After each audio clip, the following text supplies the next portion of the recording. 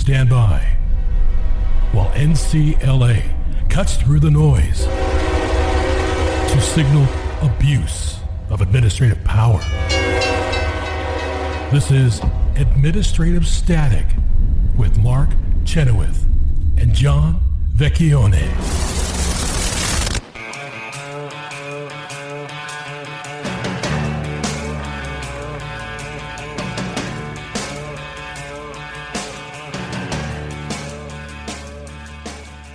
Welcome to Administrative Static. This is John Vecchione, and with me is Mark Chenoweth. We are both in the office today and neither on vacation, so this will be a regular show. I want to talk about a proposal that's coming down the pike from the Department of Education under Title IX. It's the 50th anniversary of the passage of Title IX, which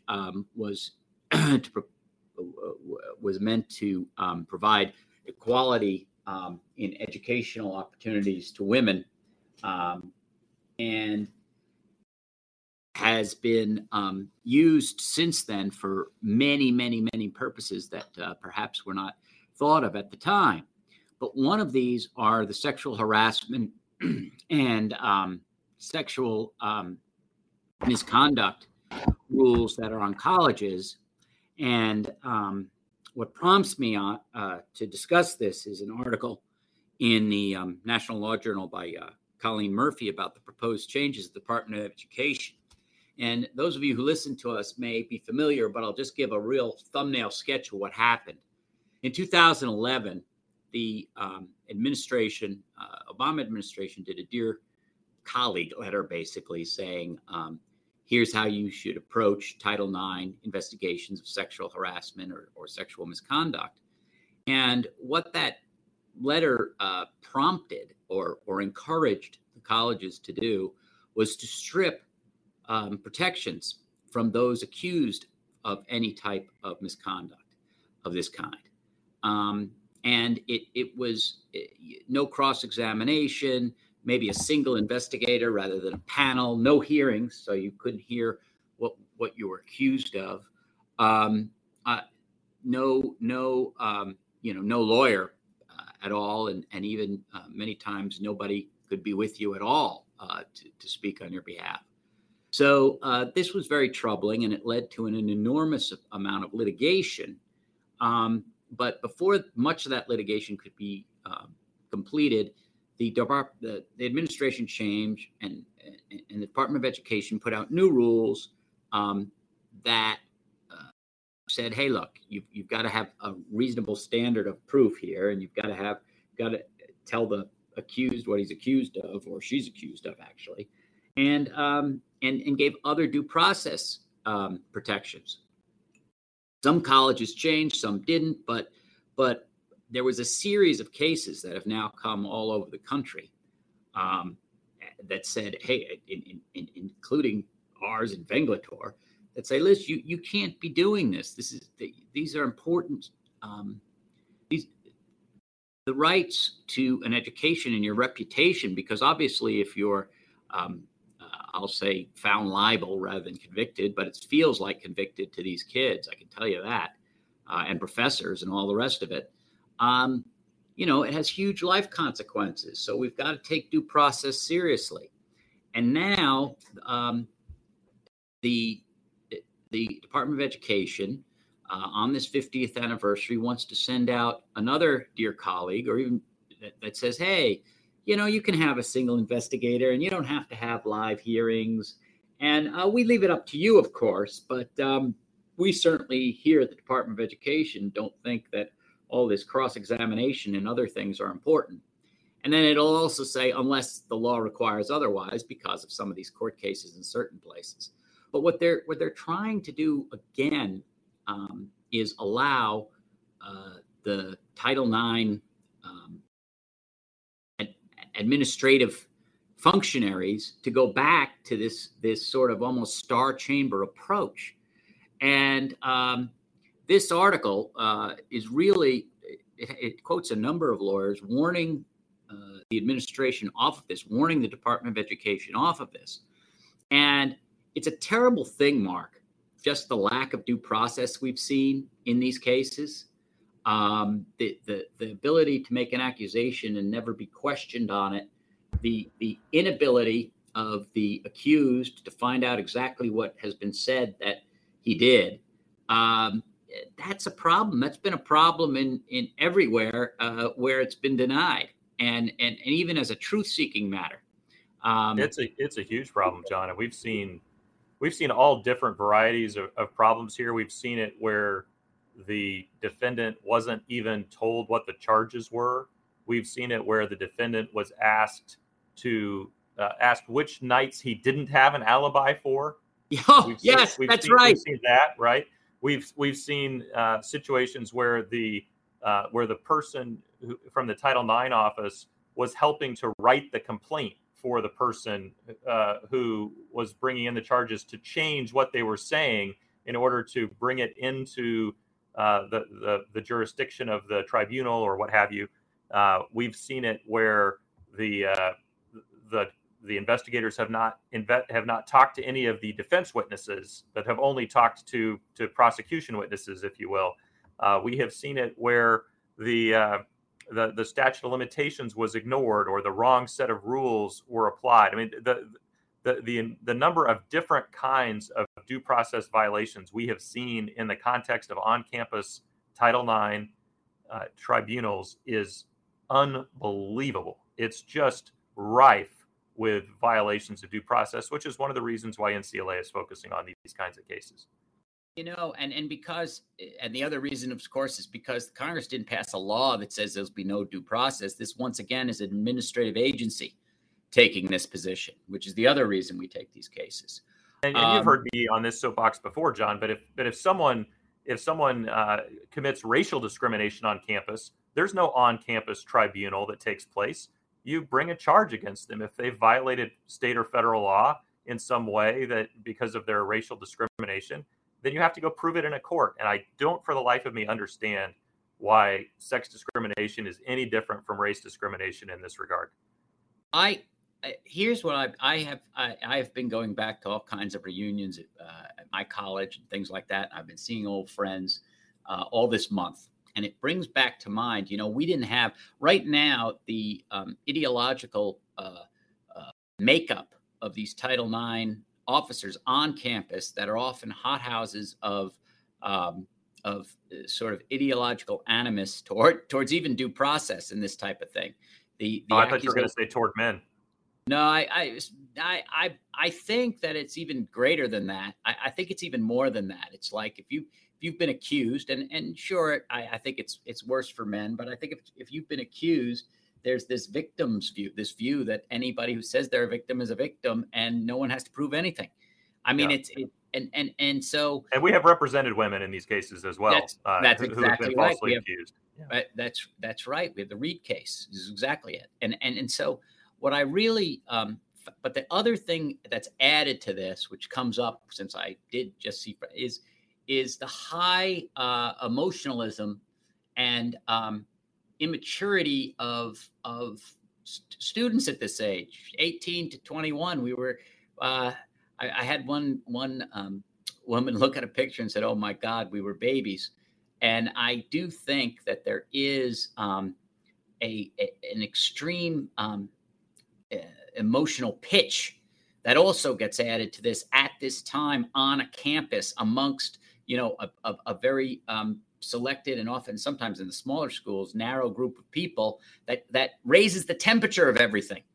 So it is not like going to court. It is not like it's there's no place where you can hide from it and have a considered judgment when there's rumors going around, when there's this person dated this person or had this relationship with this person, and they're all highly emotional, all on an isolated island that's academia. So it doesn't even lend itself, even with the protections, to the type of thing that you and I know about courts, where you have juries, you have really independent, indifferent people, indifferent to the outcome and only focused on the facts and the due process.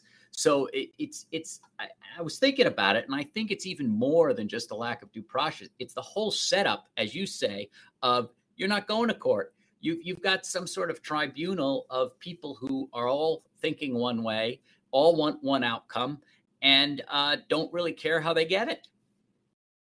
Well, and it's like the special counsel problem, too, because these are designated offices. The only thing they deal with is Title IX. So if there aren't any charges brought on campus, then their jobs are going to go away. So they have every incentive in the world to stir up these kinds of cases, to investigate trifles, to blow smaller cases up into bigger cases, because doing those things helps justify their existence and allows them to maintain their job security. And that's I'm not saying that's happening in all cases. I'm just saying the program lends itself to that incentive structure, which is a really bad incentive structure from a due process perspective for those who have been innocently accused. And there's another aspect to this article in the National Journal brings out, which is why go through this? What is the crisis or the real problem? It does not seem to me, and I haven't even seen newspaper reports, never mind cases, that there are people who are getting away with this type of behavior on college campuses because they've gotten too much due process. I haven't seen anything like that. I haven't, that parade of horribles has not been trotted out. That is true, and they haven't even alleged it. So why do this? Because it will cause all of these colleges, and both the colleges will get sued, and their resources will be taken away from education to do this sideshow. The administration and the Department of Education will be sued, and that again will take away their resources from what they're actually supposed to be doing. You know, they're the Department of Education. They're supposed to be educating, not policing the relationships of various young people on campus. So I hope they rethink it, and we'll see what happens. And we'll be back in a moment.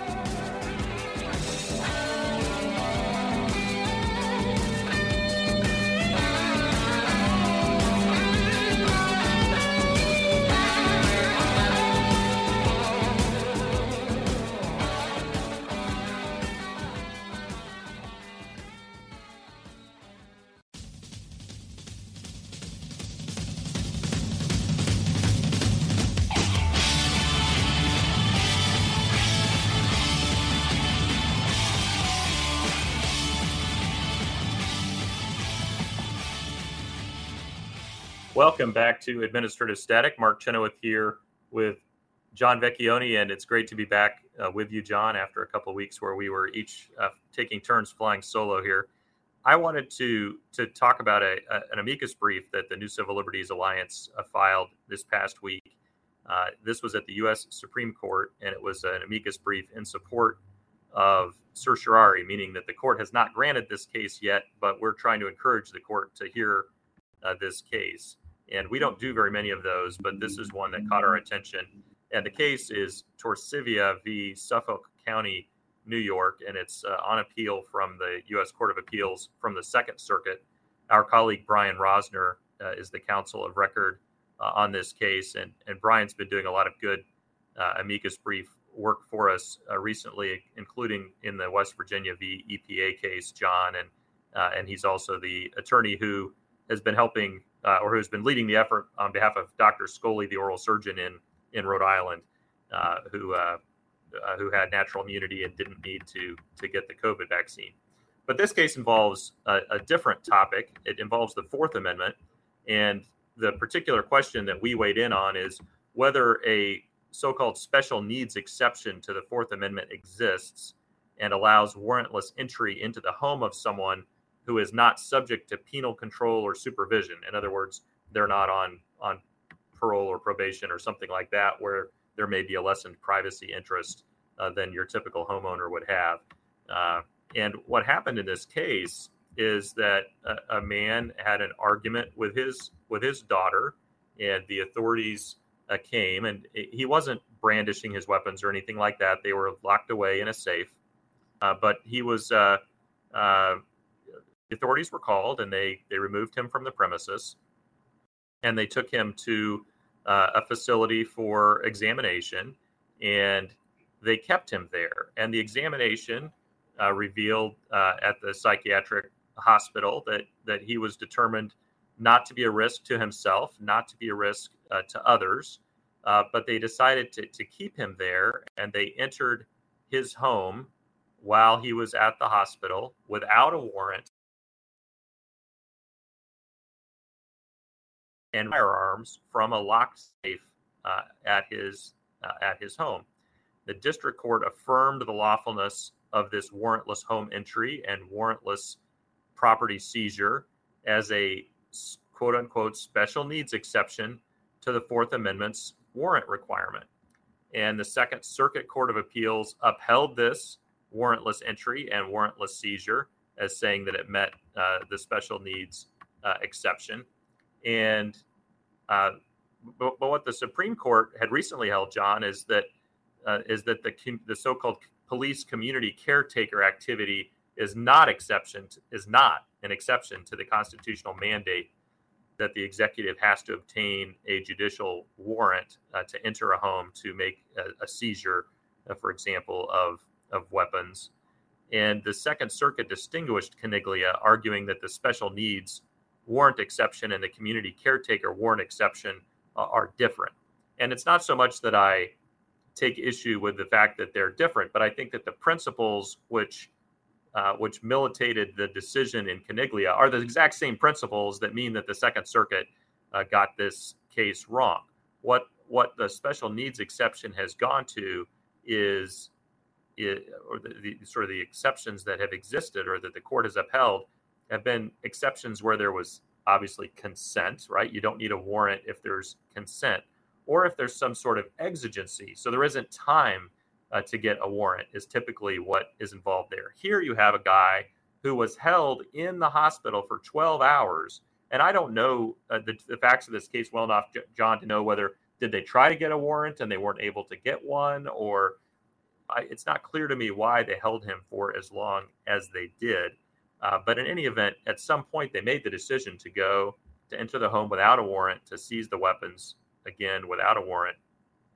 And this search and seizure, both done without a warrant and done while they were maintaining him off-site at this hospital. And I just don't see, John, if this kind of thing is okay, if this kind of conduct can occur without a warrant, then it seems to me that they're mostly not going to need warrants. I mean, if any time there's, for example, a domestic dispute and where guns were not involved, I mean, they were locked in the safe at the time of the dispute. If any time there's something like that happens and the person is taken for an evaluation, they're found the psychiatric evaluation found him not to be at risk of harm to himself or anyone else, and yet they're nonetheless able to come and take his guns without a warrant, then the Fourth Amendment has pretty much lost its meaning in this context, hasn't it? I don't understand what the Second Circuit's doing. I think that's the case. And, there are, this guy was in his own house. He leaves his own house at the behest of the police to get psychically evaluated. Voluntarily, I believe. I don't think he was arrested. I think this was a voluntary I agree situation. I think that was the case. I read the newspaper reports, but I think that is the case. And so you have a situation where a guy does all the cooperation possible, and then he comes home and these things are gone. And I don't know what he had to do to get him back, or if he got him back, or what happened. But the fact is that the police, if they have a good reason, if they had said this guy's really violent and he was brandishing the weapons, they would have had a warrant issued in 2 seconds. Right. Yeah. If there was the necessary dangers of gun use, there's no judge that I've ever heard of who, if there's a problem, doesn't issue a warrant on probable cause of a violation or some sort of trouble that's legally cognizable. But this means, hey, we can take them whenever we want. And these weapons, to be clear, were legally owned. They were legally stored, and he was licensed to use them. So he had checked all the boxes, and that's why this is such a disturbing situation. I do see that. I'm just cleaning up the facts here a little bit, John. I do see that he was intoxicated at the time, and they did handcuff him. So I don't know whether he was arrested or not, but he was at least handcuffed, which suggests to me he might well have been arrested. And so the reason it took so long is that they had to wait for him to sleep off his drunkenness before they could perform the psychiatric evaluation. So I don't know that accounts for the full 12-hour period, but it certainly accounts for some of it. But it gave them enough time that they could have sought a warrant if they wanted to. And so I don't know if they sought one and couldn't get it, or if they didn't bother to seek one. But again, no exigency here in any way that I see, and just the sort of the suspicion of the officer on the scene isn't enough. The whole point of the warrant requirement is that you get a third-party, independent judicial evaluation of the reasonableness of the search and proposed seizure. And if the executive branch gets to do these things on their own without the involvement of the of the judiciary, then the Fourth Amendment is not being honored. And you've really taken what I think is supposed to be a very small exception, and you've driven a Mack truck through it. I get the fact that there could be an exigency where, imagine a situation where the guy is, like maybe there's been a screaming argument or something, but he hasn't hit anybody, he hasn't brandished a weapon, he hasn't violated any rights of any kind, but he's talking crazy talk when the police get there or something like that. You can imagine situations that are different than this, where there might be an exigency, or maybe he bolts for the bedroom like he's going to seize the weapons or something like that. And he may say later, "Oh, that's not what I was doing. I was going to." Or he's threatening harm to others. That's the easy one. Yeah, that is the easy one, right? For sure. But none of those things were happening here. He wasn't immediately dangerous, and the fact that in this situation, both the district court and the Second Circuit post Caniglia decided that this was different, and that this was the kind of warrantless entry and seizure that should be upheld is disturbing to me. So, as I say, NCLA has encouraged the Supreme Court to hear this case, and we're more often involved in these Fourth Amendment issues when there's an administrative agency involved as opposed to the police force. This isn't typically the kind of case that we would jump into, but here, John, I think we just felt like the fact pattern was so egregious, it was so clear that the special needs exception shouldn't apply to this situation, that we're hoping by jumping in to maybe grab the court's attention and recognize that their decision in Caniglia is already being undermined by the courts of appeals. Yeah, that's right. And I always wonder why you see this time, we see it in Chevron when the district court don't take the admonition not to go to Chevron so fast. And then you see the appellate courts also sometimes don't listen. And I always wonder about that. Why are they doing that? What possibly compels them to come out this way? It is a puzzle to me. I think that they need to go back and read the Fourth Amendment, maybe, right? The right of the people to be secure in their persons, houses, papers, and effects against unreasonable searches and seizures shall not be violated, and no warrants shall issue but upon probable cause, supported by oath or affirmation, and particularly describing the place to be searched and the persons or things to be seized. It's not that difficult to read. I think that it's pretty clear that the police are able to understand what that means, and it's a shame that the judges weren't quicker to uphold the rights of the individual in this situation. Now, we know that in New York, in particular, that there's been a different attitude toward guns, and I suspect that if the search and seizure involves something other than guns, I suspect the judges might have taken a different attitude to what happened here. But I think that some of the animus against law-abiding gun owners is maybe shining through here. We'll see if it gets the Supreme Court's attention. We'll keep you up to speed. And certainly if the court grants cert, we'll let you know. Again, the case is for Scythia v. Suffolk County, and we'll be back with more right after this on Administrative Static.